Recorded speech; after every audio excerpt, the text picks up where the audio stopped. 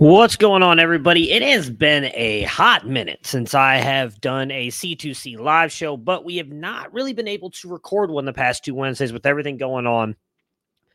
Freshman supplemental guide coming out, all kinds of other stuff. I just wanted to give you guys a show. I know a little bit later than usual, and this will drop on the podcast feed on a Friday instead of a Wednesday or Thursday, Wednesday night, Thursday morning, but still wanted to get something out there. If you guys are new to the channel and you like what we are doing, hit that subscribe and like button. We are trying to get to 5,000 subs at least before the college football season, and I know it's possible because you guys love us and we love you, and we love college football. It's the best damn sport in America. We got the football game coming out here in a couple of months. I can't wait. College football is about to rocket ship up, and I can't wait to see what happens. The whole landscape is going to change. So today's going to be a little bit of a mixed match show. I'm going to be talking a little bit about the freshman guide. We'll talk a little bit about the new playoff format. Apologies if you hear me opening a drink on the side here. We're going to talk all kinds of different stuff tonight, and I do want to start with that. So the 5-7 format for the college football playoffs just got approved. We were kind of going back and forth, not knowing what it was going to look like. There was a realistic shot that the Pac-12 was going to get a for sure entrant into the playoffs, and regardless of them having a winning record or whatever. Obviously that's really just being Washington State and Oregon State, even though they are playing like a Mountain West schedule. Now it is 5 and 7. So 5 automatic bids, 7 at larges. Now only 4 of those get the first round buys.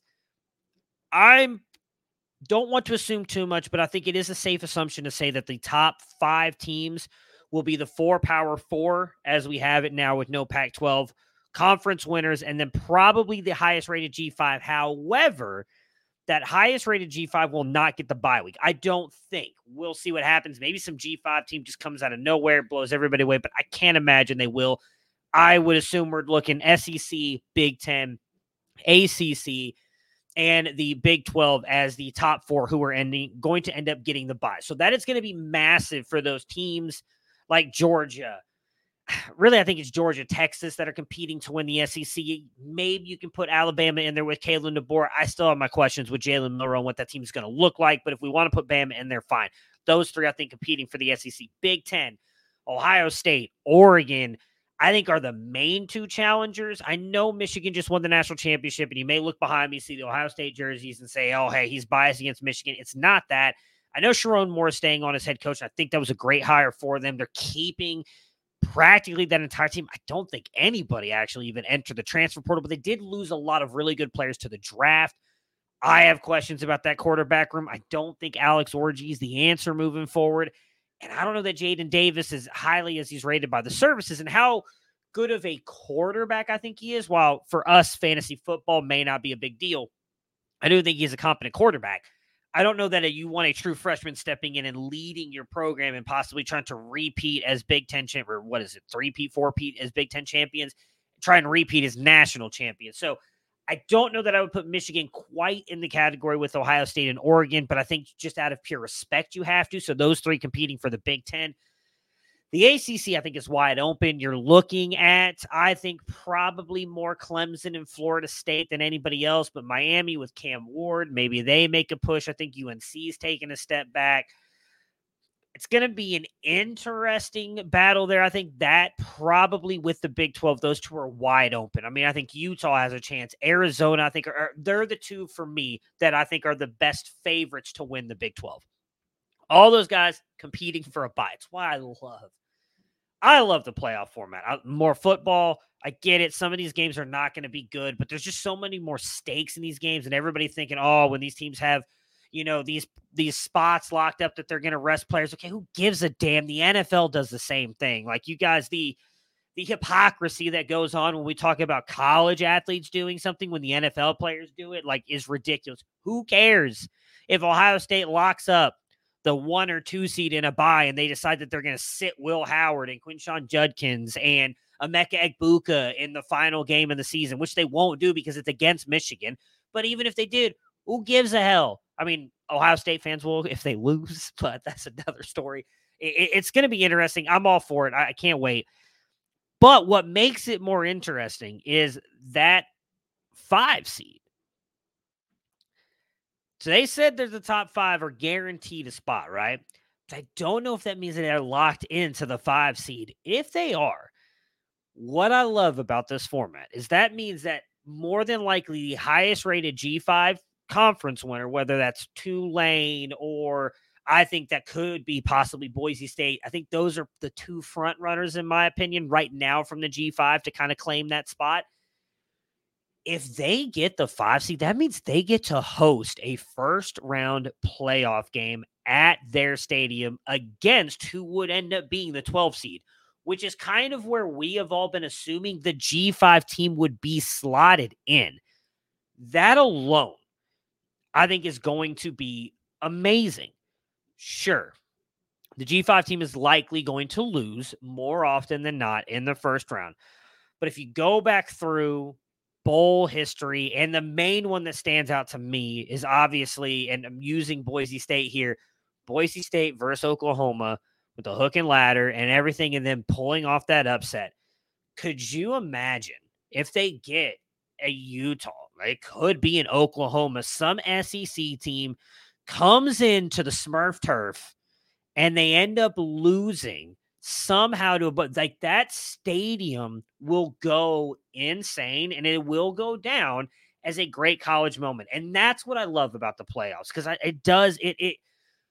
while yes, it likely, I think 9.9 times out of 10, we're going to get a deserved champion because the better teams are going to have the better depth, the better players, and throughout this format, we'll find a way to end up winning the national champions. And I know I've talked about this on another show, I think with Chris and Austin. I'm pretty sure I know Austin disagrees with me here.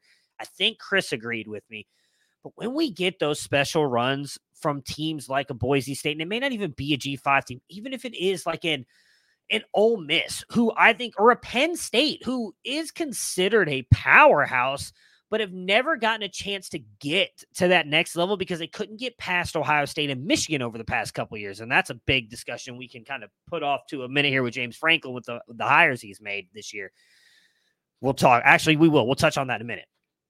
They now have a chance to do that. And if maybe they lose to them in the regular season, but if they come back and beat them in the playoff and make that run, like it's going to make those runs so much more, in my opinion, special and more fun. And it's just going to make it more inclusive, which is all I personally want. Like, I want more teams to believe they have a chance, because the truth of the matter is we see it in NFL all the time, right? Everybody says any given Sunday, we can see anybody beat anybody most of the time. And the one I always reference is the New York Giants. So 2 years they go on to win the Super Bowls. They make these amazing runs as literally the last team into the playoffs as a, I forgot what the word is I'm looking for. It doesn't matter, but they make a wild card. They make it as the last wild card into the NFL. They go through, win the Super Bowl, beat Tom Brady's undefeated and Bill Belichick's undefeated New England Patriots, right? We remember that. Eli Manning is revered for that.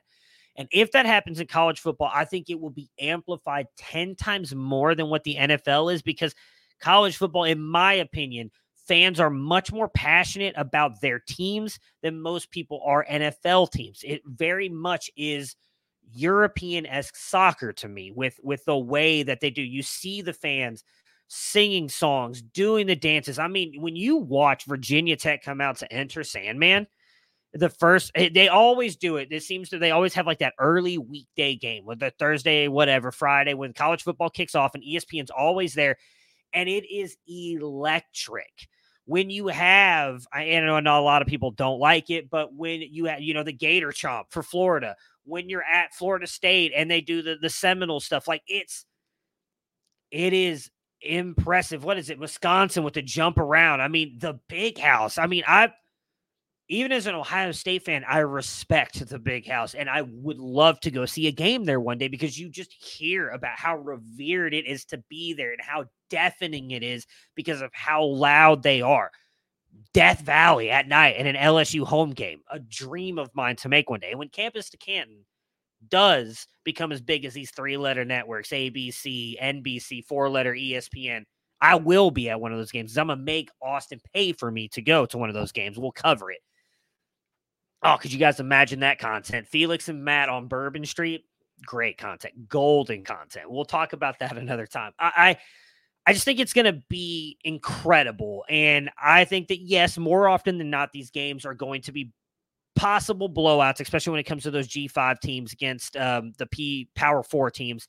But I still think like we'll get those upsets every once in a while. And that's what we'll remember more often than not, because it's going to be so magical to see. And it's going to be fun to like relive that moment.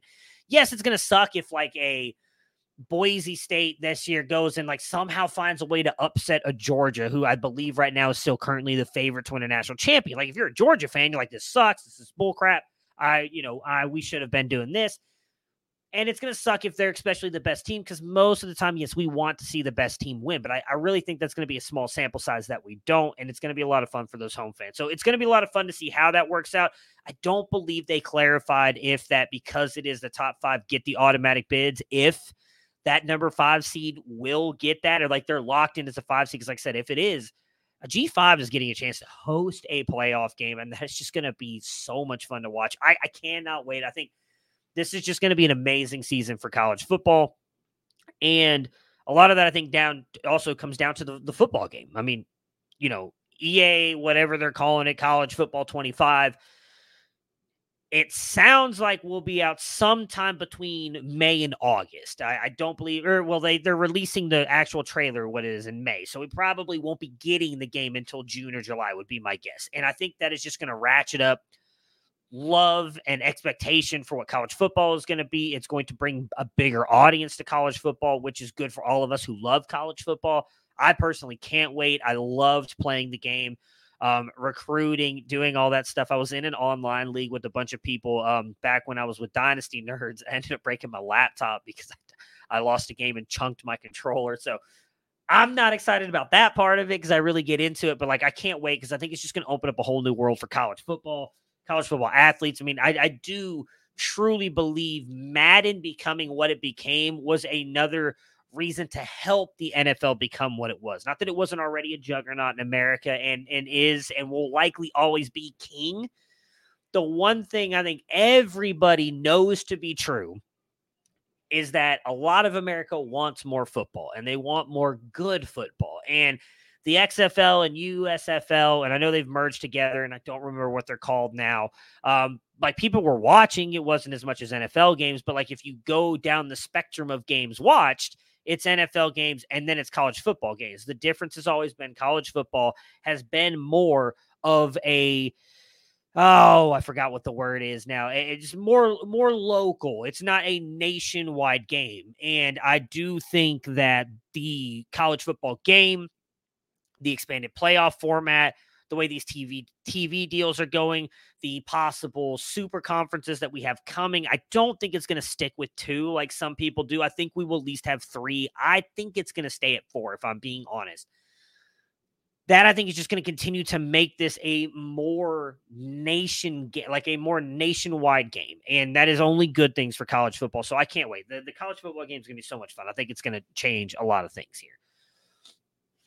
I did mention James Franklin, and that is going to be an interesting thing to watch this year. They obviously bring in the new OC and the new Kotelek. I say his name wrong, but Kotelecki, I believe is how you say it, and I believe it was Tom Allen in on the defense. Those are 2 incredible coordinators. I don't know how Penn State fans feel. So Penn State fans, if you watch this, drop in the comments, tell me what you think. I personally am not a fan of James Franklin.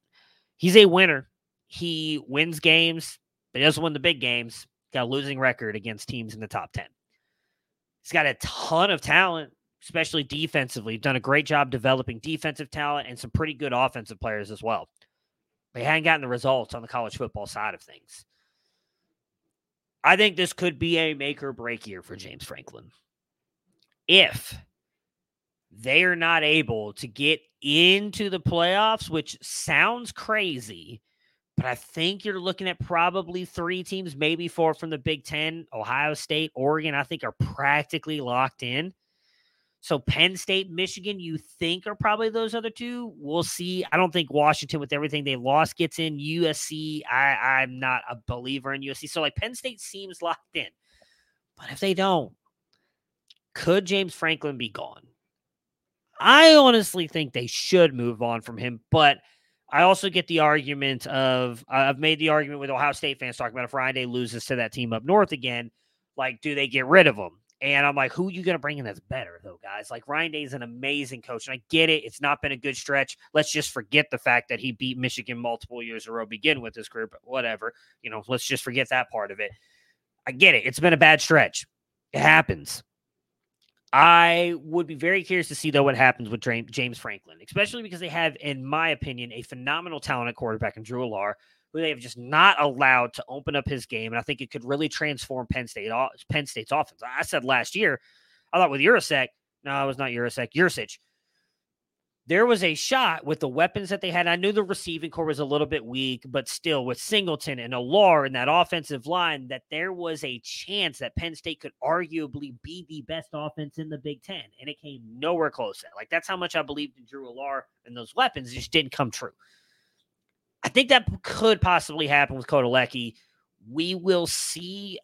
I really think James Franklin could be on the hot seat, as crazy as that sounds. So that was kind of where I wanted to go with the James Franklin thing. Freshman guide. So depending on when you watch this, it will either be about to be released or is already released. I believe this will be dropping, if you're listening to this on the podcast feed, dropping Friday morning. So you should have already gotten your copy. If you're an NIL member or if you pre-ordered it, should be in your email. If not, head to the website. Get your copy. I promise you it is going to be worth it. We put a lot of time and effort into this thing. We do every year. It's honestly one of my favorite things to be a part of because it is something no one else is doing. Nobody else is talking. Like, yes, I get 24/7 Sports, Rivals, ESPN, On3 talk about incoming freshmen, but not from a fantasy perspective, not in any kind of guide format. And we've had some pretty good hits with that over the past couple of years. Now, we've definitely had some misses. Quinshaw Judkins obviously jumps to the lead of my mind with one of the guys, but then I also was very wrong on DJ Allen, wide receiver, went to TCU. I was very high on him. I thought he had a chance to be really good at TCU. He doesn't even play at TCU anymore. Sneakily could be good this year, I think, but we'll see. But I did want to talk a little bit about the guide here tonight, just to kind of give you guys like a little preview. If you are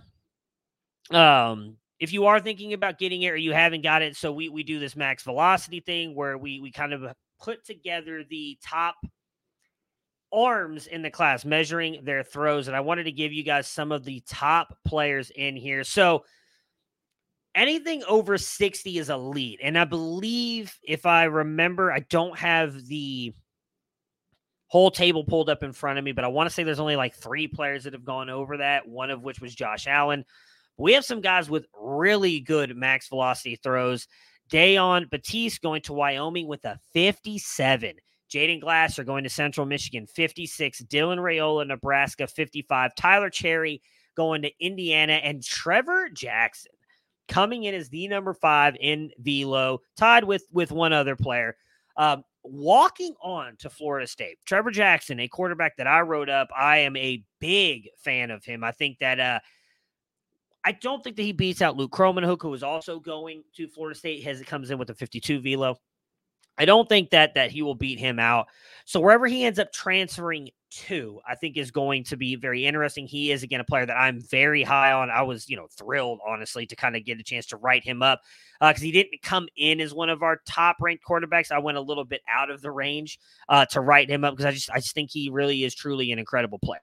There's 2 other quarterbacks, though, that I want to mention. I'm not going to talk a lot about them because, again, I want you guys to go into the guide and look at it.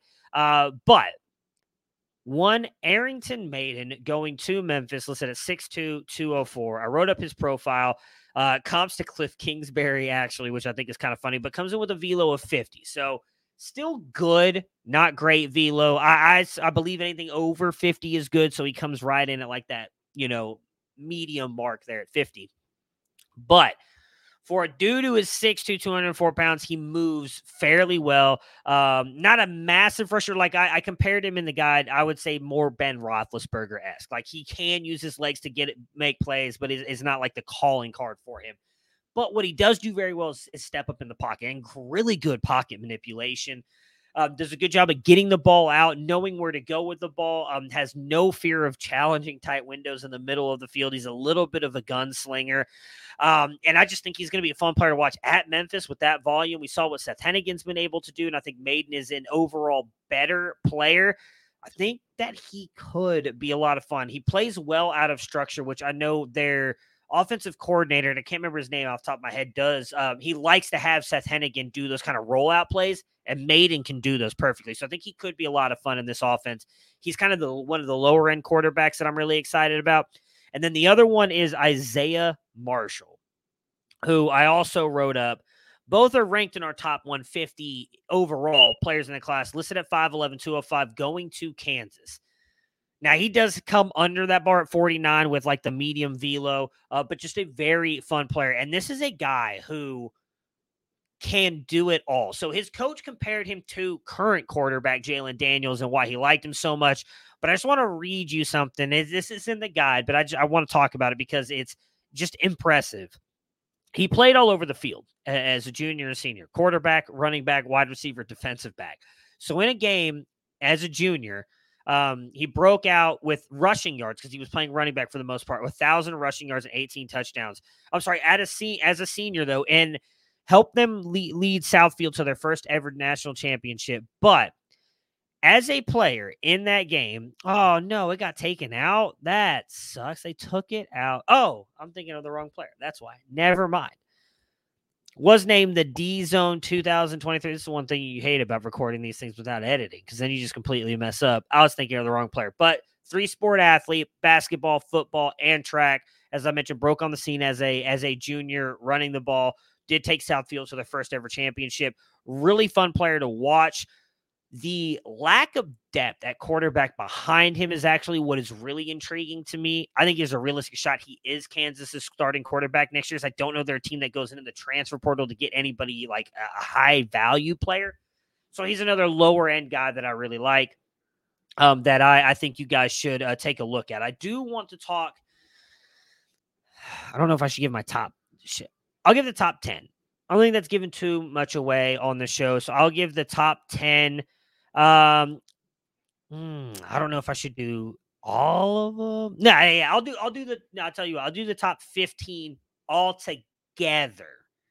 I was going to do top 10 at each position, but then I feel like I might get yelled at afterwards by Austin. So I'm going to do the top 15 all together. So number 1, which I'm going to be honest, I think is a tad bit egregious, but I get it. He is a really fun player to watch. It's Micah Hudson, wide receiver going to Texas Tech, coming in with an adjusted grade of 8.57.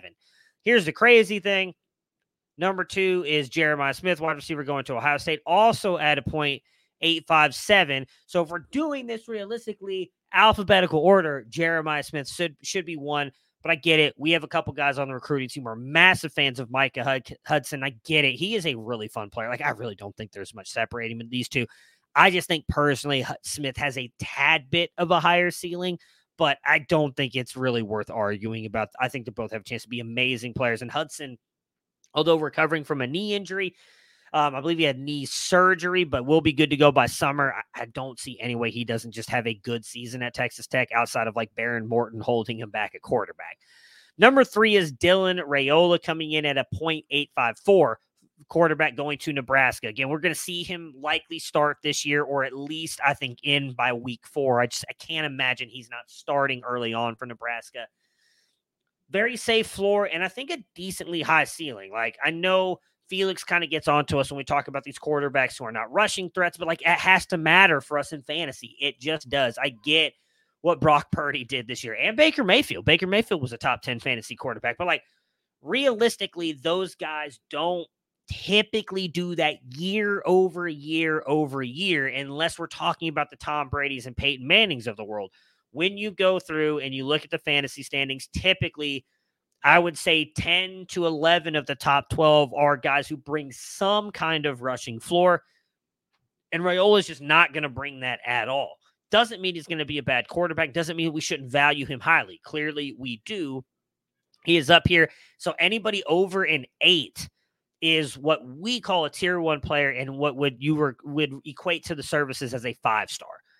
I believe I was actually the only one on the recruiting team that had no 5-star quarterbacks. I did not put Dylan Raiola or DJ Lagway in that category. Both came in just under the 80-point mark for me, because I just didn't feel like, as good as they both are, that they deserve to be there. I liked some of the other players that I've graded over the past couple of years more. Just felt like they deserved more to be up there, and I don't quite see that with Raiola, though I think he's going to be a very good quarterback. Number 4 is, I just mentioned, DJ Lagway coming in at a .846. Now, I get it.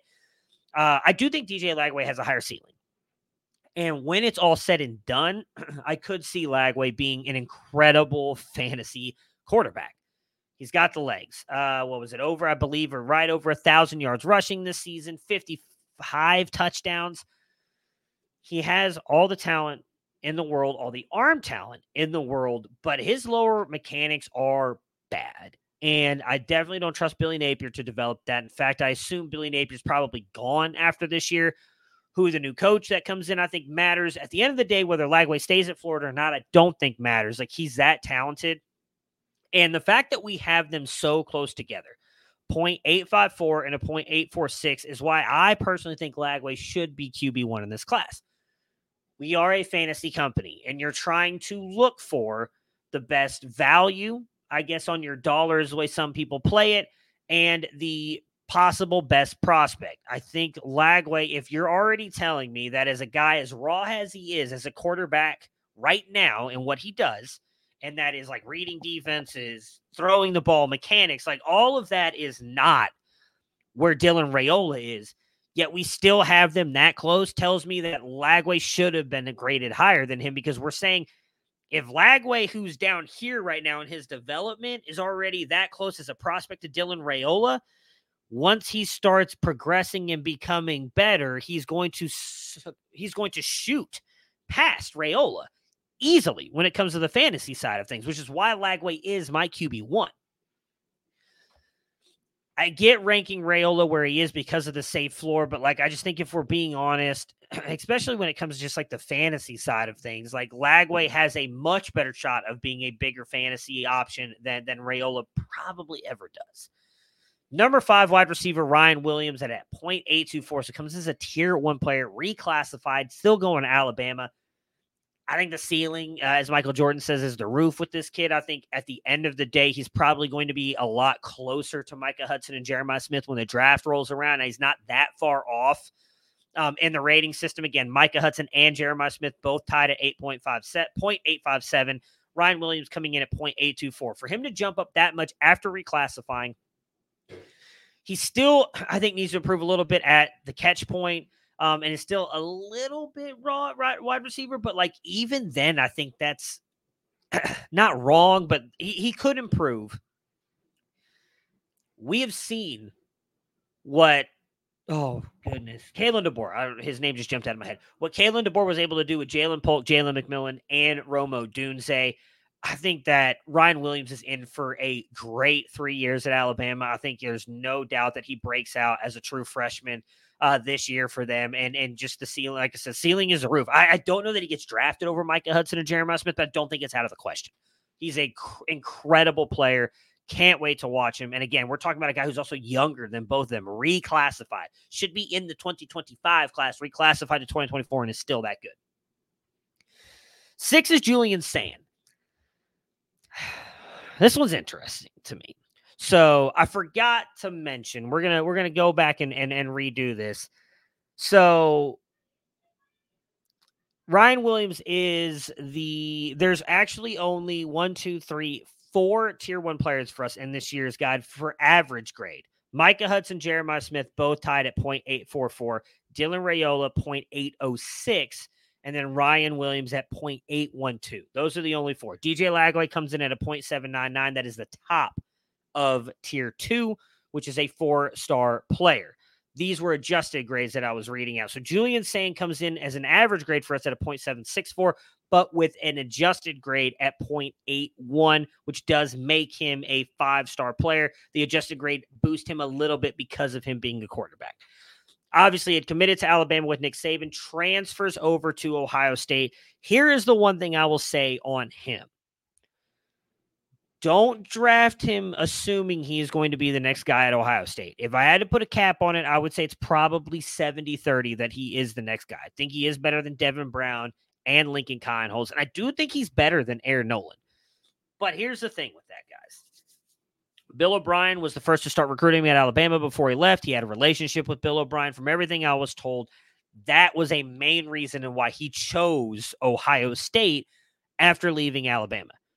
Bill O'Brien is now gone. He has left and gone to Boston College.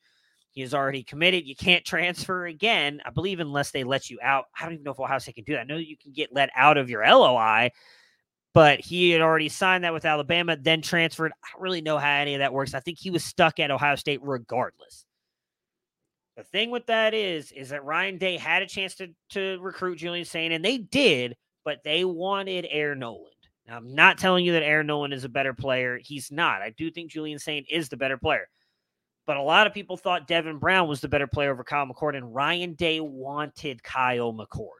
Kyle McCord got that opportunity. You can say what you want about whether he was good enough to keep it or not. Doesn't matter. He got it, played the whole year.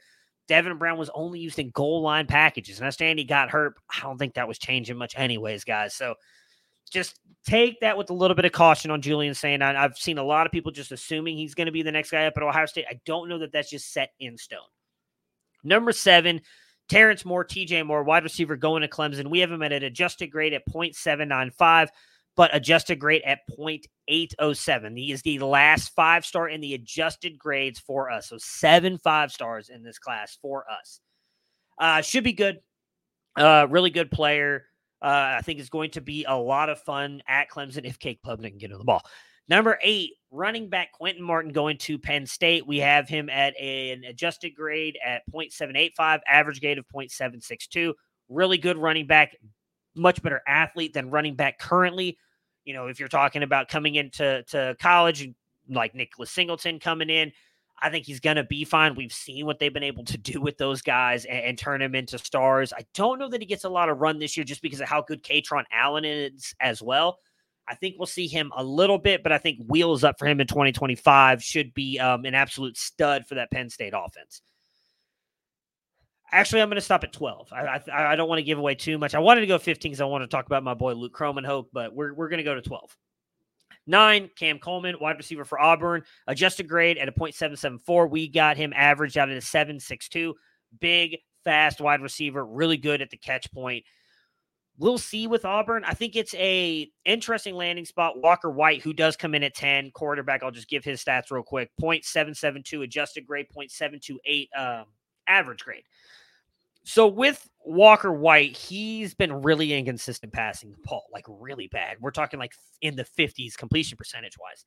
You want to see a lot better than that. But the players that they brought in around him, I think will help him improve on that. He's an incredible athlete, and if he's able to put that together, I think he's going to be a really good quarterback. We have seen what Hugh Freeze has been able to do with these quarterbacks and wide receivers in the past at these G5 schools in Liberty, and he was at Auburn. Wait, was he at Auburn at one point? Can't remember where he was before that. Probably was, and I'm getting that wrong. No, Ole Miss. I'm sorry, Ole Miss. We've seen what he's been able to do with wide receivers and quarterbacks, especially from a fantasy standpoint. So I think it's going to work out. But I think Perry Thompson is actually the better wide receiver. I know Austin, I believe, and Corey Pereira, our Devi lead, are both on that side of it as well. But Cam Coleman, just because of his size and athletic freakiness, I guess is the way to put it, he's got a chance to just absolutely blow everybody out of the water. Then Walker White, as I just mentioned, comes in at 10. Again, freak of an athlete as well at the quarterback position. Fairly strong arm, really good runner of the ball as well. I think he's going to smash when it comes to fantasy in the Hugh Freeze offense. But if we're looking at him as a possible NFL guy, he really needs to improve on that accuracy. And he's a great kid, friend of the official. Alfred's interviewed him multiple times. And he always talks about how he's improving on that. Could have just been the teammates around him. I know he's never going to throw anybody under the bus. He's like a really, really good kid. So I will be intrigued to see how he progresses with Hugh Freeze and Auburn. I'm rooting for him. I really think he's going to be a lot of fun. 11 is Mylan Graham, wide receiver going to Ohio State. So an adjusted grade of a 7.71. We have him average out at a 7.60. I actually had him as a tier 1 player, literally right on the brink. I graded him out, and he came in at a .800. I think he got knocked a little bit too much by some of our recruiting team because of what he did as a senior. He had a pretty, I will admit, massive drop in stats as a senior. But he also got injured his right ankle fairly early on in the high school season.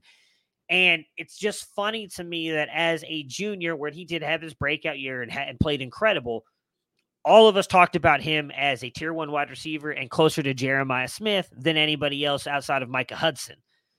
Or that he was closer to Jeremiah Smith than being like wide receiver 5 or 6 in the class. Now, we didn't know much about Ryan Williams. Definitely think Ryan Williams is better.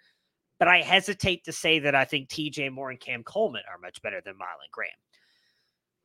Mylan Graham is the kind of wide receiver that thrives at Ohio State because Brian Hartline loves to move him around. He reminds me a lot of Chris Olave, and I think that he has a chance to be that good. I can't remember who he was comped to in the guide.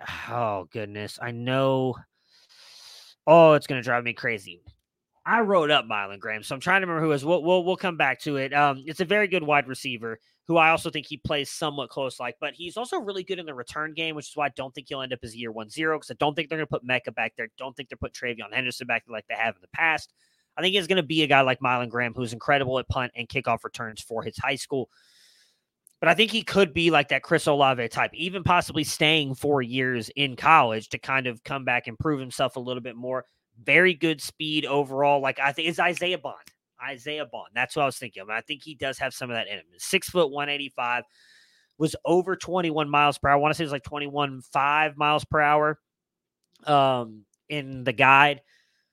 I just think he's going to be an incredible player, and I think he's getting a little bit overlooked because of what happened in his senior season. And then last but not least, number 12 for us, Florida State running back Cameron Davis. So adjusted grade of a 7.69 with an average grade of a 7.47.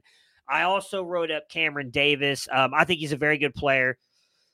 A little bit raw coming in. Reminds me a little bit of like a James White, Dalvin Cook kind. No. Sorry, James White type player. Spent most of his actual high school career playing quarterback, and he actually did fine as a passer. Did not switch until rushing, I believe, until his junior year, possibly even senior year. He has top-end speed, very good vision, and very bursty as well. Like when he sees that hole, he's through it to the second level. I do think at times he's a little bit too much one cut and go, but he does a really good job of getting through that hole into the second level. Will fight for every single yard, has a lot of lower body strength, will just like bully through defenders, but he does lack that high-end speed. You are not going to see him score a bunch of the quote-unquote home run plays just because he doesn't have that high-end speed. Like he'll get caught from behind. And I don't know how good of a receiver he is. So the reports are that he was fine of it in camp, but from anything I've seen on his huddle film or going and watching some games, you don't see a lot of it. So I don't know. We're not at the camp, so you just kind of have to take the other people's word for it that he was good in the camps. That's what they say. We'll see how he does there. I do love the landing spot of Florida State, though. I know they brought in Roy Dell Williams and somebody else to play running back. I don't remember who, but Lawrence Toafili is there as well. Lawrence Toafili and Roy Dell Williams, running backs for Florida State right now, but I don't think either one of those guys inspires a ton of confidence to be that much better. And even if those are the main two starters this year for Florida State, I think they're gone after this year. I think Cam Davis has a chance to really take over. That's it. Got a ton more in that guide. Mile per hour. You know what? I'll give it to you really quick. Why not? We'll go top 1, 2, 3, 4, 5, 6, 7, 8. Now I'll give you the top 10. Just don't tell Austin. Dwight Phillips Jr. going to Georgia, 22.1 miles per hour. Jason Patterson going to Kentucky, 21.9 miles per hour. Caden Durham going to LSU, 21.9. Peyton Lewis going to Tennessee, 21.9. Derek McFall going to SMU, who can also play wide receiver. Wrote him up, fun player, 21.9. Cornell Hatcher Jr., Oregon State, 21.85. Dylan Riley, Boise State, 21.8. Kedron Young going to Notre Dame, 21.7. Frankie Arthur going to UCF, 21.7. And Nathaniel Frazier, Georgia. He was the one I was thinking about as I kind of compared to Dalvin Cook, 21.7.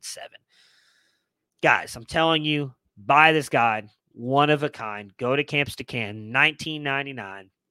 It's well worth your money. We'll catch you guys next week. Like and subscribe, boys and ladies.